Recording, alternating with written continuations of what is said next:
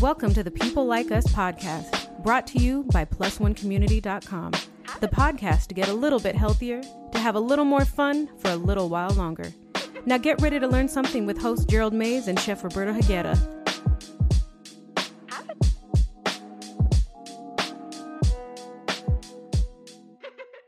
Welcome back, everybody. This is the People Like Us podcast with me, Gerald Mays, and Chef Roberto.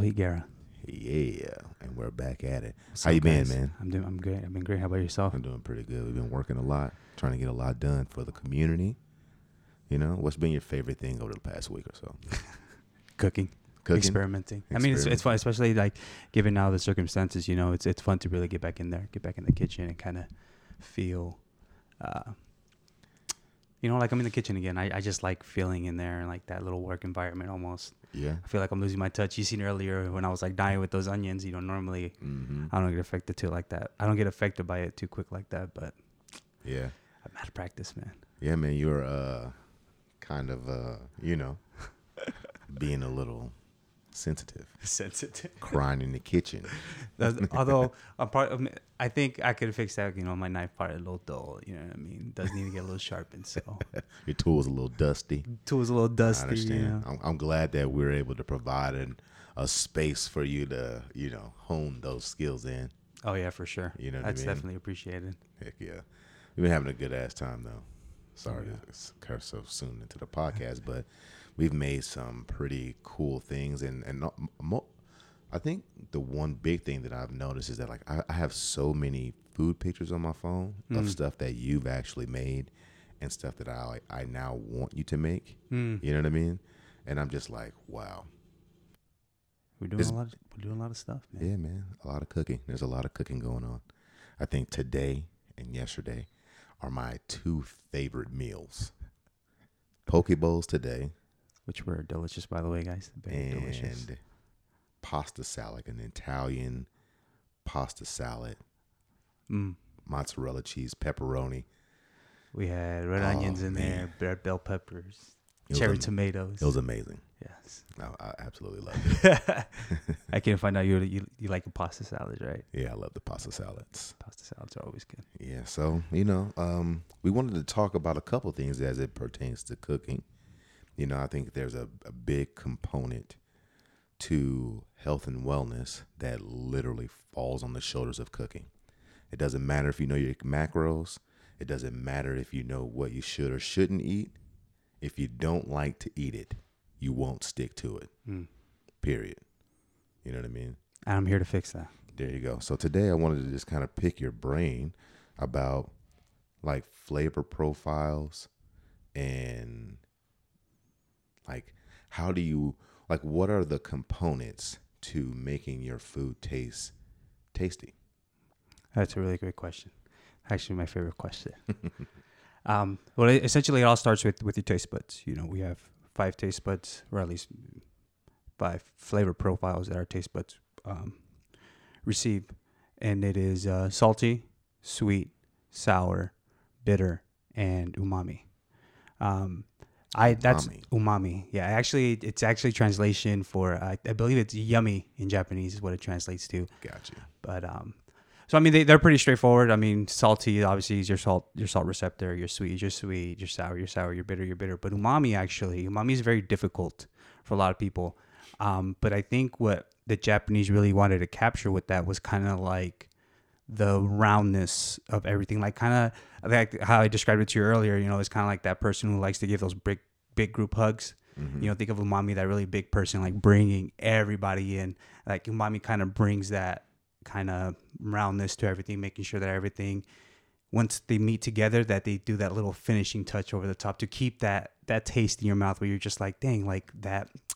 It's yummy. Like I want more of it. I think is kind of how to describe it. And that's more of a pleasant taste to have in your mouth long term than like having like sour in the back of your mouth or salty in the back of your mouth or something like that for long term. It doesn't taste well over time. But you're saying that the umami flavor, which is like more like a succulent. Meaty. There you go. Meaty. That's what I was trying to think. Meaty. So you think about it like a meaty flavor. You know what I mean? So when I think of like if you think something very simple, you take sweet, salty, and umami. Salty and sweet enhance each other. Same thing, salty and umami enhance each other. And a great example would that be, you take a little bit of soy sauce, you have your umami component. You take something sweet, maybe a little bit of sugar or honey or whatever it is, and then maybe you take a piece of meat. In this instance, we'll do a steak or something. Let's say we're going to do a stir fry. So I would take my soy, a little bit of sugar in there, and let the meat marinate in that, because I know that the salt in there is going to be it's going to enhance the sweetness. The sweetness is going to enhance the salt. The sweetness is going to enhance the umami flavor. So overall, like once I bite into it, it's not going to be sweet. It's not going to be salty. It's going to be delicious because they all, they just enhance each other. Mm-hmm. And they all kind of cancel each other out, I want to say, to a point where it's like, this tastes delicious. You can't pinpoint one exact thing about it. And that's what I think, you know what I mean? Like, that's what you want to create. You don't want to say like, oh, it's to this, it's to that. You want to be like, delicious. So in your cooking, is that your goal? Are you striving to build that no matter what the end flavor profile is? You're still trying to create like a synergy of all of your taste buds together, no matter what the flavor profile. Yeah, that's actually how I like to cook a lot. So like whether it be, maybe I'm making a salsa, right? And I think it might, I already had added salt in the beginning or during the process, but I think I'm like, you know what? It needs a little more salt, but I also think it needs some umami, right? So then I would, instead of adding more salt, I'll add a little bit of soy sauce, right? You take a salsa, which is like tomatillos, onions, garlic, cilantro, very, Mexican inspired, you wouldn't think to add soy sauce to it, but I'm adding soy sauce not because I'm thinking like, Asian and Mexican cuisines, really fuse together, which they do, but I'm thinking more of like, this is a very umami, it has a lot of umami traits, and this is what my salsa needs. So I'm adding soy sauce, a little soy sauce to my salsa to make sure it gets nice and round, to give it that extra hump, that extra, this is tasty. I wonder what he put in it. This is delicious. It's that umami. Yeah, I mean, I feel like that with fish sauce. Like if you just taste fish sauce, it's like, I mean, you smelled it. Ew. If you smell it, you're like, yuck. But then when you add a little bit to that poke sauce, you're like, oh wow, it really kind of like brings it all together. I can't taste the fish sauce, but I can definitely taste the difference after you added it to what I tasted prior to. So that's cool. I mean, I've learned so much about cooking in the past 2 or 3 months, so much about cooking and some of the stuff, like, I'll be honest here. I'm kind of using you to make the things that I'm afraid to make. Okay, I feel like I can just pitch it to you and you're like, oh yeah, I can make that. And now I'm like, okay, I could probably make this too now. Mm-hmm. So like that poke thing has been on my mind for a year. I was just afraid because, bless you, thank you, I'm afraid to mess it up. Well, I think that's the thing. Another thing about cooking too, though. Sorry to interrupt so quick, but being afraid of cooking is actually the you shouldn't be afraid. You know that mistakes are going to happen. I mean, I still, okay, you look at the show Top Chef, right? They're very, I don't want to say amateur. A lot of them, have spent a lot of time in their career, have maybe a decade in there being, executive chefs and stuff like that. But the majority of the time why they get kicked off is because something's bland. So mistakes are going to happen, period. But it's just learning from those. You know what I mean? Like, that, like, if I got to do this, I'm going to mess it up. So it doesn't matter, do it anyway, because within that moment of doing it, you realize, what, maybe cooking this first wasn't the greatest idea. Maybe I should cook it a little longer, or maybe I should add a little more salt next time. Like you start picking up on these little things. That's what makes you the great cook, is learning from your very, very small mistakes. Because I believe at the end of the day, great cooking is just making sure you do all the little things great, plain and simple. You season everything. That's all. It's kind of all it is. But sticking to my flavor profile is like, if you understand what triggers salt and how to balance it, if you understand what triggers sweetness and how to balance it, if you understand how to trigger sour and how to balance it, bitter and how to balance it, and umami, how to balance it as well and trigger it, you can make amazing stuff without even needing a recipe. Wow.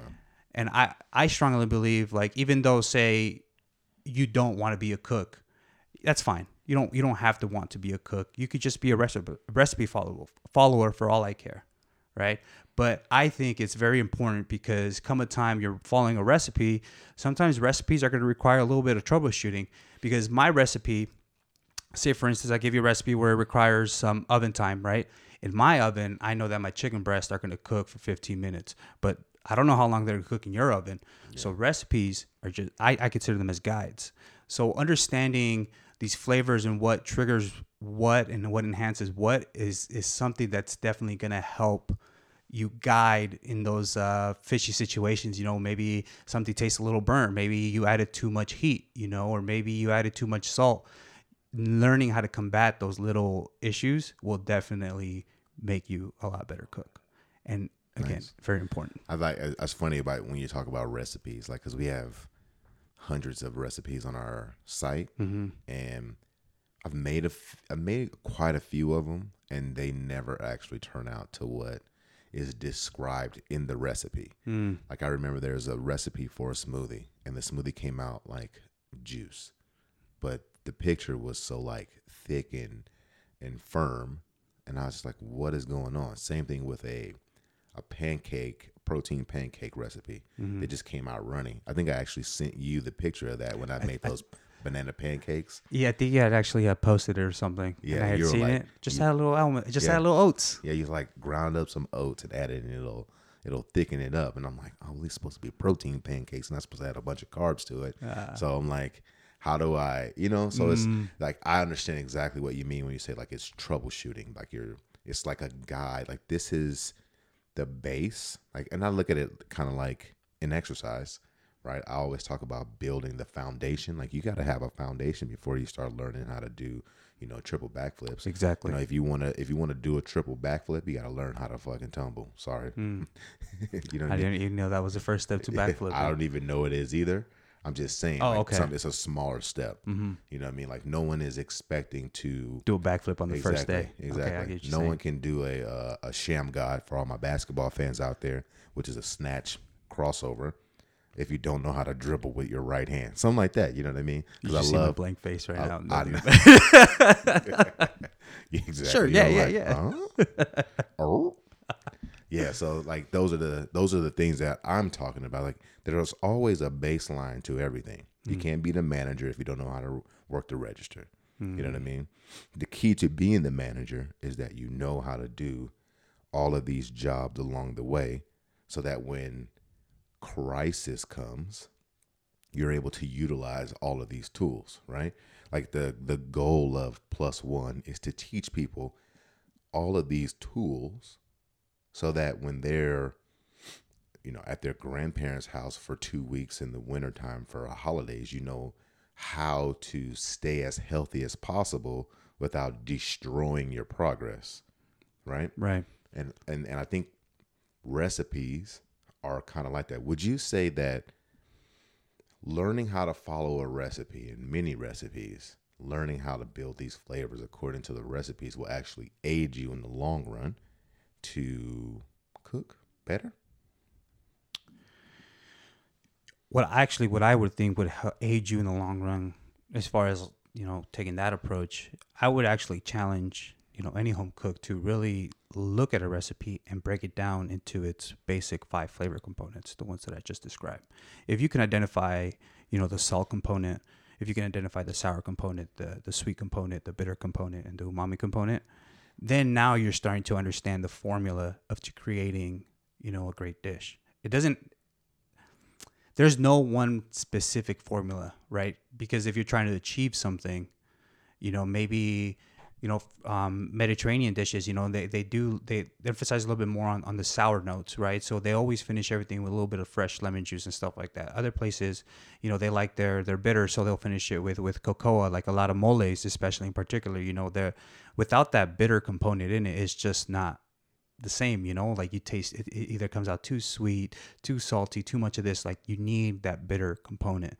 So understanding, like, if you take these recipes and you break them down to their simple building blocks, I think once you start developing that, then at that point you can start adding substitutions, Gotcha. You see what I mean? So say, okay, this is a great example because I am not a fan of olives. I despise olives. And I love them. And, Gerald over here, he loves them. He loves them, especially the little pasta salad we did. But I think of that's like an umami component. So what's another umami component in there that I can replace that is not going to lose that umami-ness? So in that instance, I could have maybe substituted it for feta cheese, right? It sits in the brine, a nice salty brine. It still has that roundness from the dairy to kind of give you that little umami, that delicious. I could have substituted in there with some Parmesan cheese. You know what I mean? Maybe sprinkle a little bit of fish sauce. Like, I understand other components of umami that I can make these substitution. And essentially, that's what making a recipe is. You identify these components and you substitute them for what you like. No. So take that approach. So I guess the key is to knowing what ingredient provides what, so that you can substitute as far as flavors. Because this is super new to me because I have no idea that you can substitute flavors.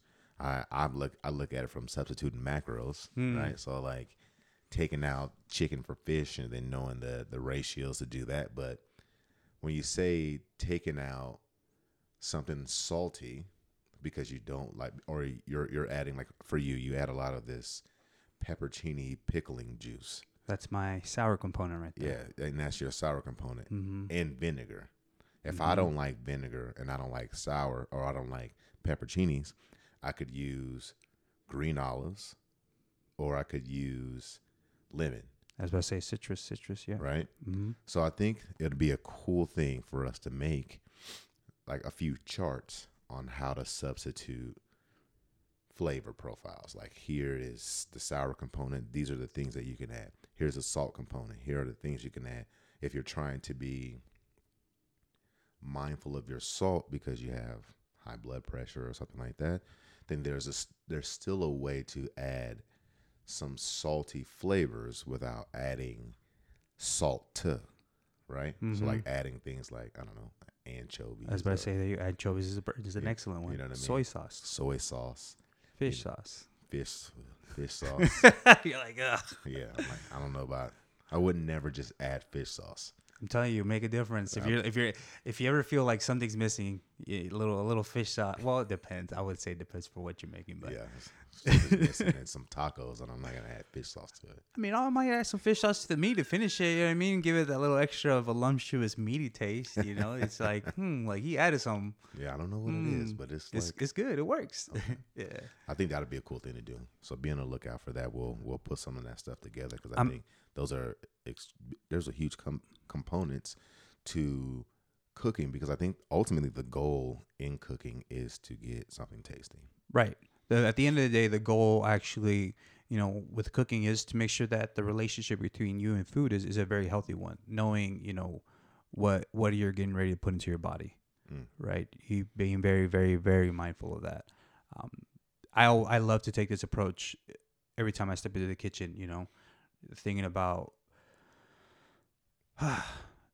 what am I going to put into my body? How can I make what I'm getting ready to put into my body delicious to where I enjoy and that I want to do this every day? Now, granted, of course, we don't get the privilege to cook every day. Everyone has different lifestyles, but, you get me, like stepping in there, like having that feeling of being able to transform your energy into to tasty energy. Yeah, exactly.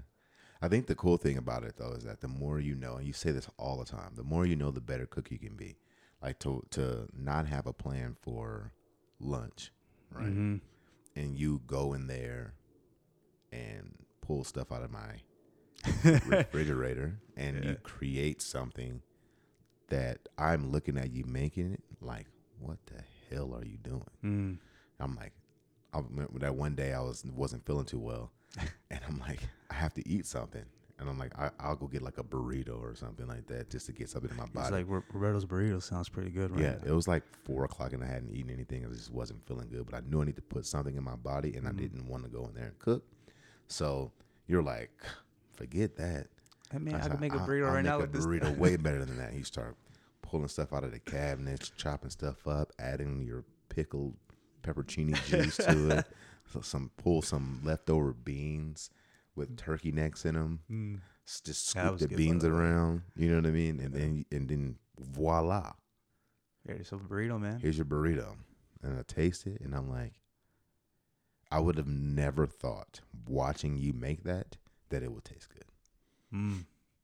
And actually that right there was my favorite profile guide. I used that simple guide.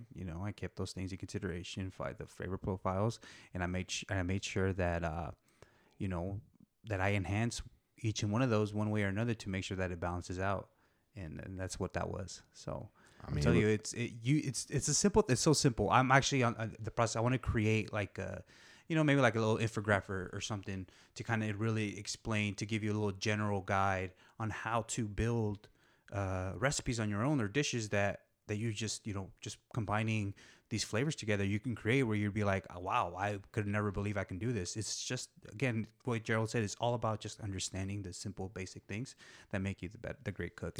And we do have a flavor cheat sheet on the website. If you go to +1community.com/blogs, you'll see the cheat sheet, the 5 flavor cheats or whatever it is. I forget the name off the top. Yeah, it's by the time people go see that, we'll probably already have it recorded on +1 Shorts, which is the audio. Oh yeah, that's right. The audio blog version of all of our blogs.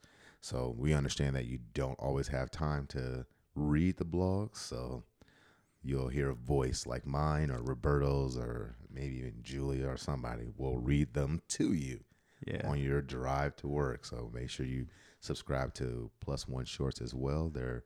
I posted 3 of them last night, and they're only like 5 to 9 minutes long. I think the longest one was 7 actually. So they're actually really, really short. But yeah, I want to create like an infographic. I kind of want to set it down, set it up where, I break it down for you guys. So you guys, get the feel on what to add, how much. I don't want to say how much to add, because everyone has, different taste, right? At the end of the day, you're building a formula for what's going to taste great for you. Figuring out if you like more sour notes, figure out if you like more sweetness, figure out if you like, things a little more saltier, stuff like that. Figuring out your taste is, I believe, most important before starting, anything. Figuring out your taste. Now I understand, some of Gerald's likes and whatnot too. So I make sure that I implement that into the cooking, so that when we both eat it, that we both enjoying delicious meals that I make. You know what I mean? Yeah, I mean, you do. I mean, I have to tip my hat off to you. The meals that you make are freaking awesome. I know my kids are loving it. It's a little too zoomed in. Oh, okay. Yeah, my kids are loving it. Yeah, they're very lucky. Actually, my kids can't say much about that. They're actually, your kids are very fortunate. Oh yeah, I know. That's why I keep saying that you got to get these kids together so that they can enjoy these same things. But yeah, man, I really appreciate you talking to us about food, flavor profiles, how to build them. Like it's not like we didn't go into grave detail, because I think some of that stuff it's a personal thing, right? Right. Cooking is very, very personal, and what is tasty to you may not be tasty to me. Like I love dill pickles. I hate dill pickles. And I love olives. I hate olives. And I love green olive stuff with garlic. Yeah, that's a no for me, dog. That's a no. So like we all have different flavor profiles, and a lot of times these are just guides. So the best thing that we can do is we can create these guides, and maybe we'll add them to our templates in the members only, so our members can have access to some of these guides. I think it's amazing though. Thank you for talking to us about flavors and profiles and rapid fire, right? Rapid fire. What are your 3 favorite combinations of flavors to put together, no matter what? It always has to be something with sweet and spicy.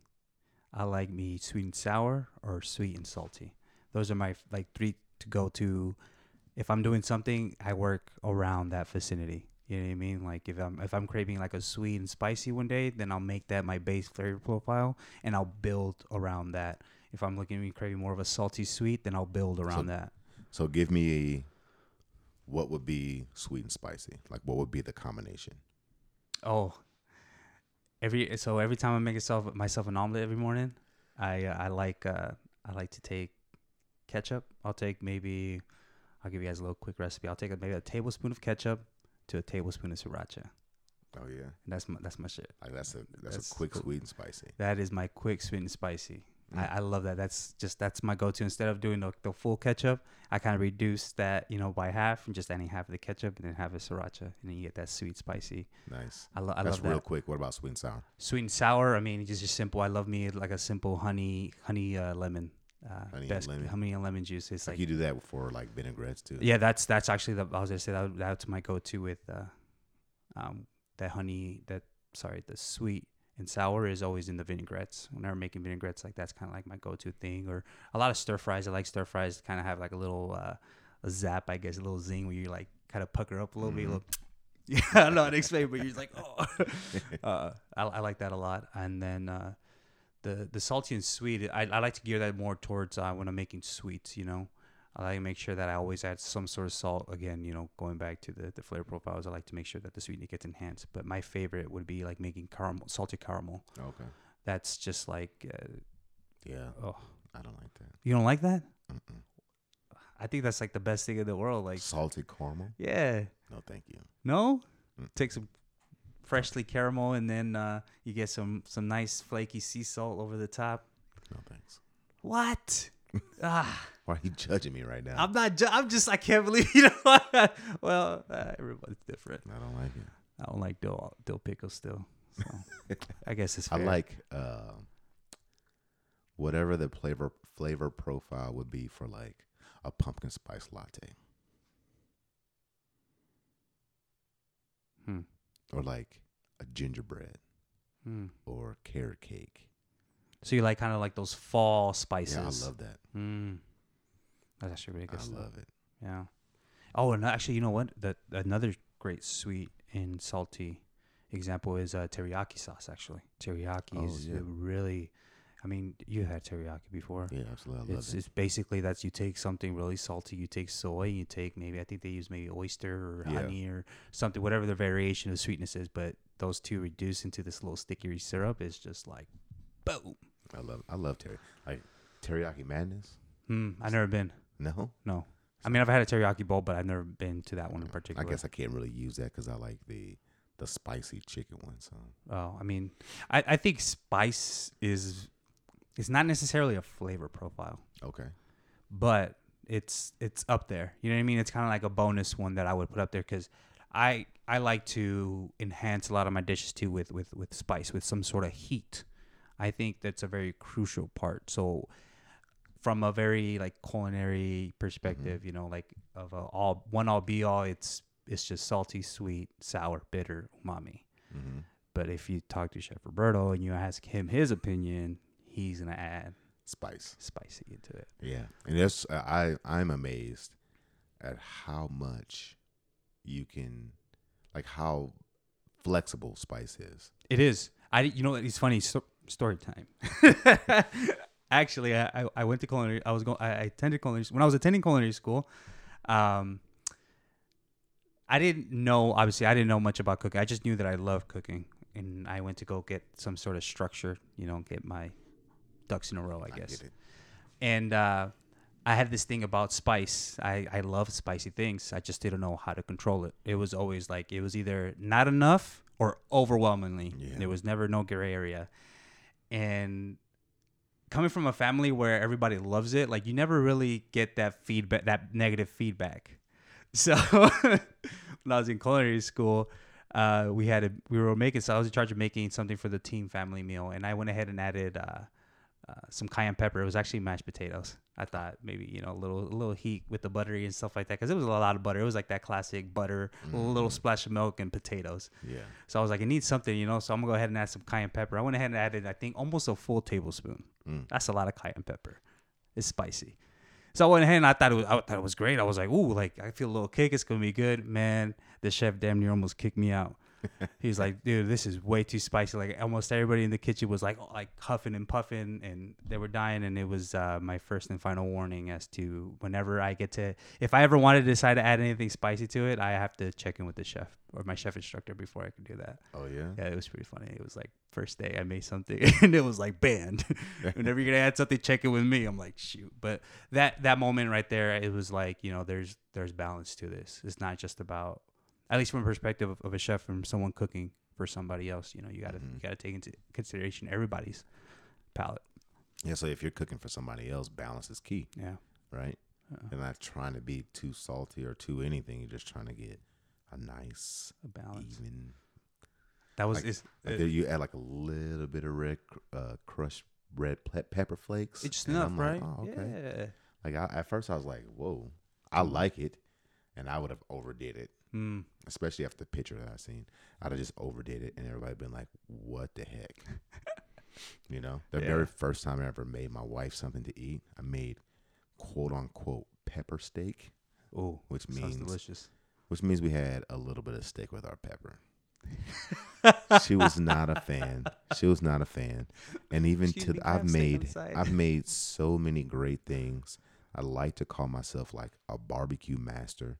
Or at least apprentice. That you do know how to do. I don't know how to barbecue. You know what I mean? Yeah. But yet every time we talk about cooking food, she brings up the pepper steak. I think it's trauma for her, man. It might be trauma. It might be like this whole like wife thing, get back at you. Maybe. Holding it over my head. Yeah, maybe. But she brings it up every time. I obviously she didn't like it, and that let me know that like. I grew up with my dad like over peppering and a lot of rosemary, like really bold flavors. Like I grew up like that. So like when I made pepper steak and I tasted it, like it didn't affect me. But for her, they didn't eat like that. You know what I mean? So when she tasted that, it was overwhelming. And I think some of that has to do with, our palates. Our culture, and they're built over time. I was watching a YouTube video of this white guy and this Ethiopian guy doing the 1 chip challenge.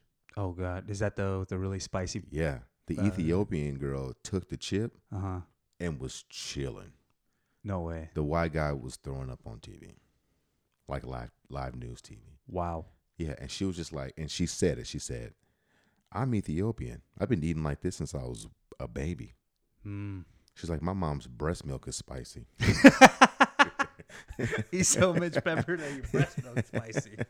And I was just like, wow, like it's funny that in the moment I wasn't thinking that, but talking about it right now, you understand that, our palates mature over time. Like, yes. And they start to like evolve, dig in, change. And you would hope that they evolve, unless you're me. And I like just kind of like stick with what I know and what I like, and I don't try anything else. That's right. You go for the things that you know. Exactly. I mean, there's nothing wrong with that either. I mean, I had this poke bowl today. Yeah, but you've had it before though. I haven't had that, but I've had poke. Yeah. So like you're familiar with what poke is. If I've never eaten raw tuna, you'd have been like, no. I'd have been like, nah. If it was salmon, I wouldn't have did it. Really? Yeah. Yeah.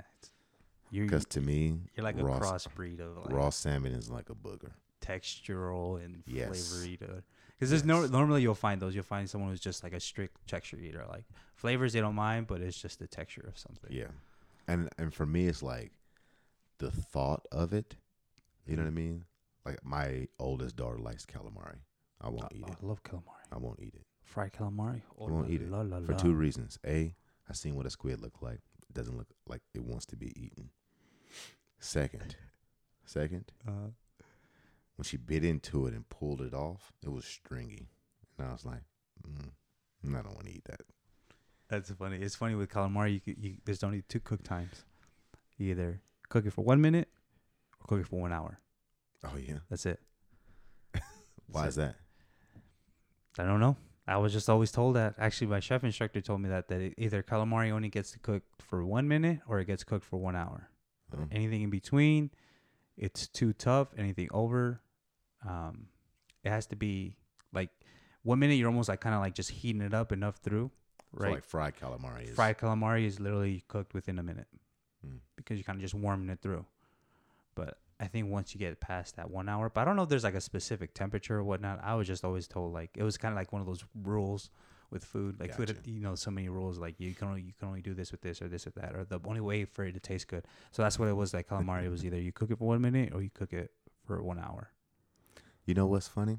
I think there's so much of that in cooking and exercise. Yes, There's so much of like, we do it because somebody told us. exactly. Squatting, you squat ass to grass and your knees behind your toes. Why? Well, that's because they taught it to me like that. Yeah. You know what I mean? However, I have many clients that can't go ass to grass and their femur bones are too long for their knees to stay behind their toes.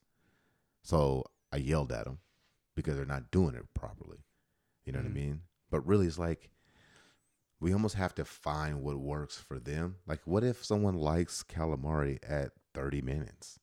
Then they freaking get to eat it. You know what I mean? Saying. Right. Like, why can't they? Like, what if a person can't go back and their squat is a quarter squat? You know what I mean? Which is like a 45-degree angle from hip to knee. It's still a squat. It's still a squat. For them. Obviously, the goal is still to get them lower. Maybe not ass to grass. I think maybe this is the same concept with cooking then. It really is. Maybe. Like, maybe for them it's good, but like if you want to, we still want to make sure that we cook it correctly, I guess, or cook it where it needs to be at. And those those are outliers. Right. But for a majority of the people in the baseline, like 1 minute or an hour, ass to grass, knees behind, unless you have, long femur bones, and we set that according to you. You know what I mean? It's maybe something that we need to look into. Yeah. It's funny you say that too, because like going back to like, because someone told me, or so that's what someone said. My grandma one time was telling me we're actually taking one of the roosters, the older roosters. He was already kind of on the way out, and grandma's like, all right, it's time to chop him up and make chicken soup. So she went ahead and killed the rooster, and she said that normally rooster meat is like very tough, because they're like a little more active and stuff like that. Another way to tenderize it is when you're cooking it, make sure you cook it with a fork, like while the fork is in the water. And I'm like, Grandma, these old folklores. I love you. I love you so much. I love you. But what the are you talking about? What is a fork gonna do to the meat to tenderize it? Like, it doesn't even make practical sense. It does not. But it was like, that's what my grandmother did. That's what my great grandmother did. So it's those things. But exactly. It reminds me of a story I heard from, of all people, Joel Osteen. Who's Joel Osteen? He's a mega pastor in Houston. Okay. And he has all of these like videos and stuff. He's probably worth $1 billion. Preaching the gospel. Mm-hmm. And he had a story where he was watching his wife cook a ham, right? And every time she cooked ham, she would cut the ends off of the ham. So he asked her, babe, why do you cut the ends off the ham? She says, I don't know, but that's the way my mother always cooked it, and this is my mother's recipe. Mm-hmm. So he goes to her mother, and she says, mother-in-law, why do you cut the ends off the ham? And she says, well, this is my grandmother's recipe, and she always cuts the ends off the ham. This is what she does, and that's why we do it.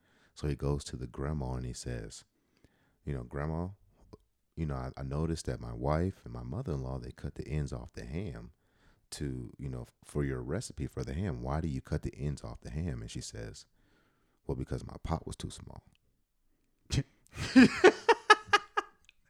That's actually really funny. So all this time she did it to accommodate for her, but there was never that communication. But the 2 generations after that have taken that and almost made more out of it than what it was originally supposed to do. It was pretty funny to me. But it kind of makes sense, I think, with, talking a little bit about exercise, like maybe that's how a lot of things always This is what we always do. Mm-hmm. This is how we always do it. And there aren't any new approaches. And when there is a new approach, then we laugh at it, like the shake weight. Mm. There's some science behind the shake weight. I'm sure it won't make you a really buff Asian guy, which is what was on the commercial, but there's some science behind it. So I think sometimes we have to go back in and take a look at our quote unquote traditions and why we do it that way. You know, why do you have to make, and I think I have to think of that when we're talking, when I watch things like Beat Bobby Flay. Oh, and I'm like, dude, you're not making falafel. right. That's not a falafel. This Greek lady made falafel. You didn't make falafel. You made some roasted red pepper Chick-fil-A patties or something like that, but it's not falafel. But who says it's not? Right. You know what I mean? Does it have the components? Exactly. I think that's If I put barbecue on a tortilla and call it a taco, is it still a taco? Yeah. technically, yeah. Some people are like Traditional Mexicans would be like, this isn't a taco. Yeah, but it's still a taco. But it's still a taco. Still a freaking taco. So I think those are we have to approach those things in that manner. What do you think about that? I mean, I believe you're absolutely right. That makes complete sense. I mean, it's all about, at the end of the day, it's all about you and your taste, right? Absolutely. It's all about you. And we can end on that note. It's all about you and your tastes. Yeah. So make sure you play with it, figure it out, find out what you like, what you don't like, and work around that. That's what she said. And on that, we're going to end this. And we thank you all for listening. Thank you, guys. Make sure you go to plusoncommunity.com to check out some of those blogs, especially Roberto's flavor cheat sheets. Check those out, and we will see you next time. See ya. Thank you for listening to the People Like Us podcast, brought to you by plusoncommunity.com. We hope you learned something valuable to allow you to get a little bit healthier, have a little more fun for a little while longer.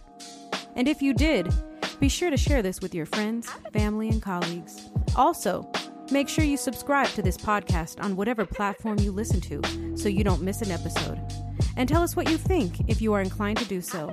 Thank you again. Take care, and remember, if you are a person like us, we see you. Ciao.